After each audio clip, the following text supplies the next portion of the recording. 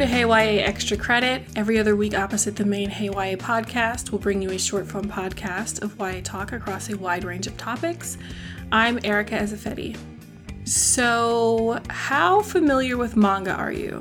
In today's episode, I'm going to get into manga a bit, like what the different age categories are, and also talk about a few anime that I have been watching and manga that I've been interested in reading and been loving. I also speak about some ones that maybe I'm hoping to read in the future. But first, let's hear from our sponsor. Today's episode is brought to you by Greenleaf Book Group.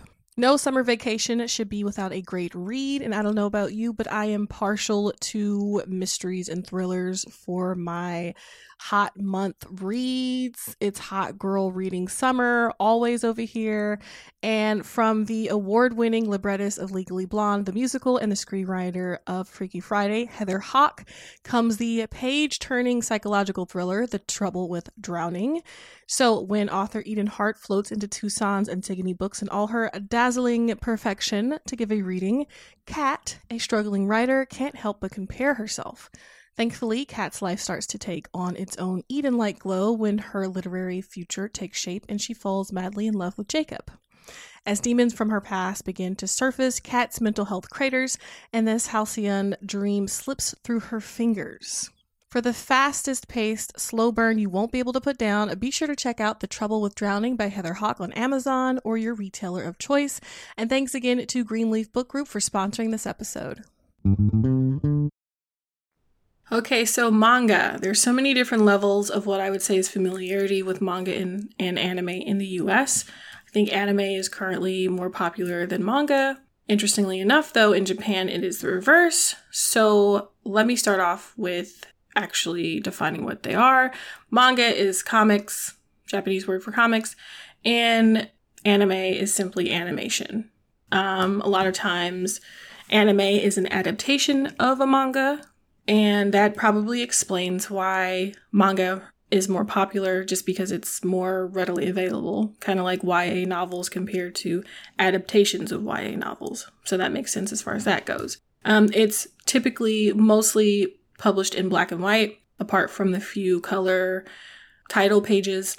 A lot of times it's published in a magazine. Chapters are published in a magazine, and then a collection of chapters will be published into volumes. It's also read from right to left. I'll include a link that shows how to read it from right to left, which it might seem kind of simple, but sometimes it does become a little confusing which panel to read next. And if you're just not used to it and you want to have a more seamless experience if you're trying to dip your toes into it, it's a helpful link. So I'll include that. Definitely helped me when I started to read it again. Now, as far as the different age groups are concerned, there's shoujo, shonen, seinen, josei, and kodomo muke. Shoujo category is geared towards teen and tween girls. Shonen manga is the male counterpart. It's geared towards teen and tween boys. Seinen is the big brother to shonen. It's geared towards young adult males. And josei is shoujo's bigger sister. It's geared towards adult women. And again, it's kind of like the young adult label, where different genres can be under each of these categories. It's more so the target audience, the target demographic. And kodomomoke is geared towards young children. So think of things like Pokemon, like, kind of cutesy, very family friendly and stuff like that. So now obviously a lot of these descriptions are very binary focused and stereotypical in ways. Of course, there are more genders than just boys and girls, and everyone can like everything. And typically, it's not a problem if you are, a girl and you like shonen. So, people just read whatever they want, of course. But that's just how it's broken down. That's how it's categorized. And funnily enough, just about all the manga that I'm going to mention is shonen, because that's what I gravitate towards. And shonen, as I said a second ago, is geared towards teen and tween boys. I tend to like a lot of action and like fantastical things and fighting and stuff like that. So that's why I gravitate towards shonen. I also like seinen. Seinen, again, is for young adult males. So it's a little older than what a YA show would be focusing on, although there is a little overlap. So yes, the first one I'd like to mention is super popular if you're into anime and manga. If you're not, then let me recommend it to you as a good place to start to get your feet wet with manga/anime. I started to watch this anime before I read the manga, and I think that really helped me with telling what everything was with the black and white, because I know what the characters look like. I know how they're colored and drawn in, and I know how they look in motion. And so once I started reading the manga, it was easy to transfer that knowledge to that. So, first one I have for you is Jujutsu Kaisen by Gege Akutami, and it is about a high schooler named Yuji Itadori, and he is kind of lonely. It's odd because he seems to be like fairly gregarious and social, but he is a bit of a loner. We know that because it seems like he doesn't really have any friends. He's visiting his grandfather in the hospital who's very sick, and his grandfather is trying to get him to go to an after-school club to kind of distract him from his sickness. He doesn't want Yuji to be too concerned with him being sick. He wants him to go out and meet other people, socialize with other people, so basically his death won't, hit Yuji as much. So, interestingly enough, Yuji joins the paranormal club at school, and they are planning to go to school at night with this creepy item they found with these, like, magical seal-looking things on it. Basically, a magical seal, if you're not familiar, it's like a piece of paper with Japanese writing that's supposed to seal something within a container that it's in. So they're planning to have this kind of seance with it and are thinking the night atmosphere will be like more fitting for that. So while all of this is building up, there's this other high school kid, Megumi, who is searching around the school for this item, which we learn is called a cursed item. So once Yuji's grandfather dies, Megumi shows up to the hospital looking for him because he thinks he has the cursed item that he is trying to get. And in trying to get the cursed item from Yuji, Megumi explains what curses are. Basically, we live in a world of curses, and for all intents and purposes, curses to me are like demons, kind of. They don't call them that in the show, but they're basically like demons. And there are these people called Jujutsu sorcerers who fight the curses to stop them from killing people. And Megumi goes to Jujutsu High in Tokyo to learn how to be a Jujutsu sorcerer. So the item he's looking for is a finger from the king of curses named Sukuna, who used to be a human or a demon, curse spirit, whatever. They don't really know what he was, but he was something 1,000 years ago, and he was very strong and powerful. And the seal has broken on his finger, and it needs to be resealed. So Yuji doesn't actually have it. The girl that's in his paranormal after-school club does, so they race back to school to get it, and they start to see these curses. Because the thing with something like Sukuna's finger is a powerful cursed object, so it attracts other curses. What they want to do is they basically want to swallow it to gain the power from it. So all of these curses are converging upon the school, unbeknownst to Yuji's other, 2 classmates who are in his paranormal club, who were there at night because they wanted to do the little seance thing. They're about to get killed by these curses, basically, if they're not saved. So Yuji, after having just lost his grandfather, he's thinking about things his grandfather said. He's wanting to save his classmates and even save this new kid, Megumi, he literally just met. He decides that the best course of action for him is to eat the finger so that he can become stronger and kill the curses. Megumi is like, please don't do that. And Yuji's like, I'm going to do it. So Yuji does it. And he gets these like tattoos all over his body, and Sukuna takes over his body. And with that, he's able to kill the curse. Kill this really big curse that was like running them down. And then Gojo, Megumi's teacher, comes out and he fights Sukuna within Yuji's body. So basically he kind of fights Yuji in a way for a minute, and then Yuji gains control of his body again. So now, The higher-ups want to kill Yuji because he can be possessed by Sukuna, and if Sukuna is able to walk the earth, then all is lost, because Sukuna was the baddest to ever do it, basically, and he's super powerful, and it would just not be a good time. So they're like, we gotta kill him. But Gojo, that is, again, Megumi's teacher at the high school, he's like, you know what? Itadori, Yuji, that is, Yuji is the only one, well, that they've tried to swallow the fingers and not die from it, and he can regain control of his body. Even with the fingers, Sukuna is not powerful enough to possess him. So he proposes that they let Yuji gather up all the fingers. There are like 20 of them, because he had like 4 arms.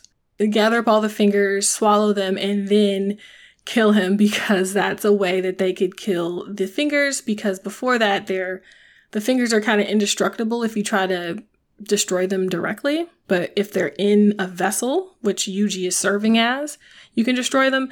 I don't quite get the logic, I just roll with it. So basically Gojo convinces them to hold off on executing Yuji. In the meantime, Yuji is going to Jujutsu High now. He's going to be training to become a Jujutsu sorcerer. And what's interesting is that before he went to the high school, Megumi kind of saw that Yuji has this like kind of like superhuman strength. So it's interesting. It's like, you weren't in this world, but yet you have this like wild, crazy strength. So let's see where this goes, basically. I think Gojo probably senses there's something else going on with Yuji. So this is definitely a darker manga and anime. It can get kind of gruesome at times, for sure. It has a lot of Japanese culture in it, which is really cool. It has a lot of elements of Buddhism, Shintoism. Talks about the work culture, different regions, and their like rivalries. Talks about yokai folklore. I really like the art style, especially in the anime. The fight scenes are great. But out of all of these things, I'd say that the characterization is some of the best I've seen so far, especially as far as female characters are concerned, in animes, that is. They defy stereotypes, they have nuance, they feel like fully realized people. They're just as strong and stronger than some of the other characters, but they're admired for it and presented in a favorable way. Now, that's not to say that everyone is supportive. There is some sexism, elitism, and xenophobia, as well as the high-ranking clans go. But I feel like it's presented as something to be toppled, and it's super satisfying when it gets opposed. So again, that's Jujutsu Kaisen by Gege Akutami. So next one I have is another super popular one, and it's along the same vein, honestly, but that's just my thing. I just like this type of stuff. Demon Slayer. Demon Slayer by Koyoharu Gotoge. So again, another super popular one. This follows 13-year-old Tanjiro, who is a coal seller in Taisho era Japan. If you're not familiar, which I was not, Taisho era Japan is from 1912 to 1926, which is a really interesting time. I think I don't see too many stories, anime, manga, novels, whatever, that are set in that time period in Japan, so I think that's pretty cool. So his father has died, and he is trying to help support his family. He has a mom and a few siblings, quite a few siblings. And so he goes out and he sells coal down in the village. So he's going down to the village to sell coal one day. And when he makes it back, he spent the night at a neighbor's house because it was dark and the guy was warning him about demons. He was like, oh, you don't want to be out past, nightfall. They're demons. And Tanjiro was like, are demons real like that? But he's like, whatever, I'm going to trust this guy. He seems to be nice and have his, heart in the right place. So he spends the night. When he goes back, he finds his family is basically massacred. His little sister seems to be hurt, so he starts to take her to get help for her to, get treatment. And she starts to turn into a demon. And in that struggle, she makes them fall off a cliff accidentally. So he's fighting her. And as he's fighting her, this other character, a swordsman, comes and he starts to try to kill her. swordsman's name is Tomioka. Tomioka is a demon slayer. So now Tanjiro is fighting with Tomioka to stop him from killing his little sister, even though she's a demon. And Tanjiro's like, don't kill her. She's my sister. And Tomioka's like, she's a demon, bro. Like, you gotta let it go. And Tanjiro's like, no, I can turn her back. Tomioka is basically like, that never happens. But there's something about Tanjiro and Nezuko, who is his sister that has turned demon, that makes Tomioka have a second thought. For one, Nezuko shields Tanjiro from Tomioka, which he has never seen. He's never seen a demon try to protect a human. And Tanjiro seems really determined. And so Tomioka's like, maybe they're different. There's something about them. So he says, okay, I will not kill her at this time. Under one condition, you have to go train with my old master, and you have to become a demon slayer so that you can basically, try to find a cure for Nezuko and protect other people from her if she starts getting a little too buck. You know what I mean? With that, Tanjiro sets out to find a cure for his baby sister. And this is such a good one. That's like, it's another really dark and bloody one. So what does that say about me? It says a few things, but it's so good. It'll make you cry. It gets you all in your feelings. The animation is spectacular. In the movie, in the season 2, it got even better. There are fun characters. There's humor. It gets really touching. Like, some of the stories are very sad. And I think real, like realistic for the time. So again, that's Demon Slayer by Koyoharu Gotoge. Couple others I'll mention really quickly. Dr. Stone by Richiro Inagaki. And this is set in 2019, but so it's interesting. It's set in 2019, but out of nowhere, there's this flash of light that turns all human beings into stone. So flash forward 3,700 years, and now Senku, this high schooler who's like a genius, he cracks out of the stone. I think he was like, I won't spoil how he cracked out, but he's like the first human being to crack out of the stone after everyone was frozen, petrified for 3,700 years. So he is determined to bring civilization and humanity back. He wants to turn everyone out of stone back into, their regular human forms. And he, basically wants to bring humanity back. So he unpetrifies his friend, and they start to work together to go about that. And one thing that's cool, it's like they kind of are basically living as cavemen, because at almost 4,000 years, everything is gone. Like, houses have decayed and businesses are gone, and there are no cars and no hospitals and no medicine, no grocery stores. So everything is from scratch, right? And what's really cool about this is that there are all these different things that they need. Like, they need clothing, they need housing, they need shelter, they need soap, they need toothpaste. Then he starts getting fancy. He starts getting, making cola and cell phones and stuff. And what's cool is that it shows the science behind how those things are made. And it's actually pretty realistic science. Like, I saw some videos that were showing that, I guess, the formulas and the things he used to make gunpowder. He made a cell phone. He made a light bulb. He made ramen from scratch. He made, all these cool different things. They're actually pretty accurate as far as the physics and chemistry are concerned. So this is a show that'll get you really interested in science, which I was not expecting. So it's really cool. I really, really like it. I've watched both seasons, and I think I may get into the manga because just like with Demon Slayer and Jujutsu Kaisen, how watching the anime got me into the manga because I was impatient and I wanted to know what happened in the story next. But I have really been enjoying Dr. Stone. It's pretty cool.